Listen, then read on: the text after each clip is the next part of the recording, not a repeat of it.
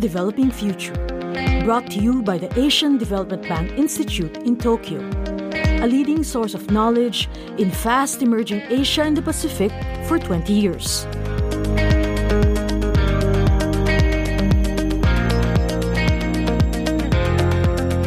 Asia is becoming more integrated than ever before and so requires increased monitoring. While integration has increased overall, the movement of goods, services and people across borders has grown unevenly across sectors and subregions. Policymakers need to be guided through the complex process to benefit from a smooth and successful integration. Economic integration in Asia sped up in the 1990s as neighbouring countries worked together to utilise local sources of growth, reduce economic barriers, and open up their economies. Statistics on trade flows, foreign direct investment, tourism, and financial links tell a story of cooperation rather than competition. Asia has managed to build economic corridors, such as the Greater Mekong Sub-Regional Economic Corridor.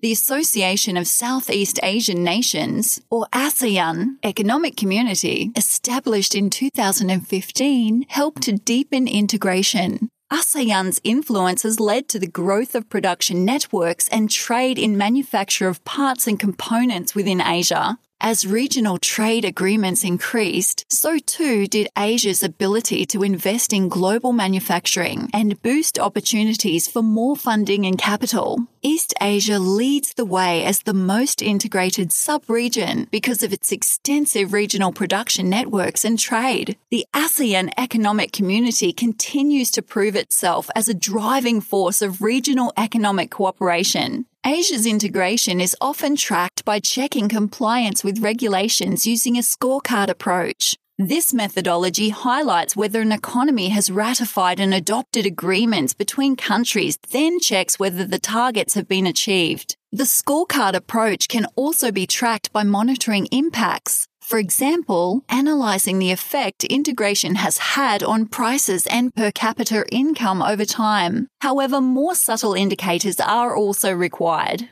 Deep analysis requires consistent and up-to-date statistics from each country, supported by a network of national monitoring systems within subregions. Such a network of monitoring also needs the approval and commitment among all Asian countries.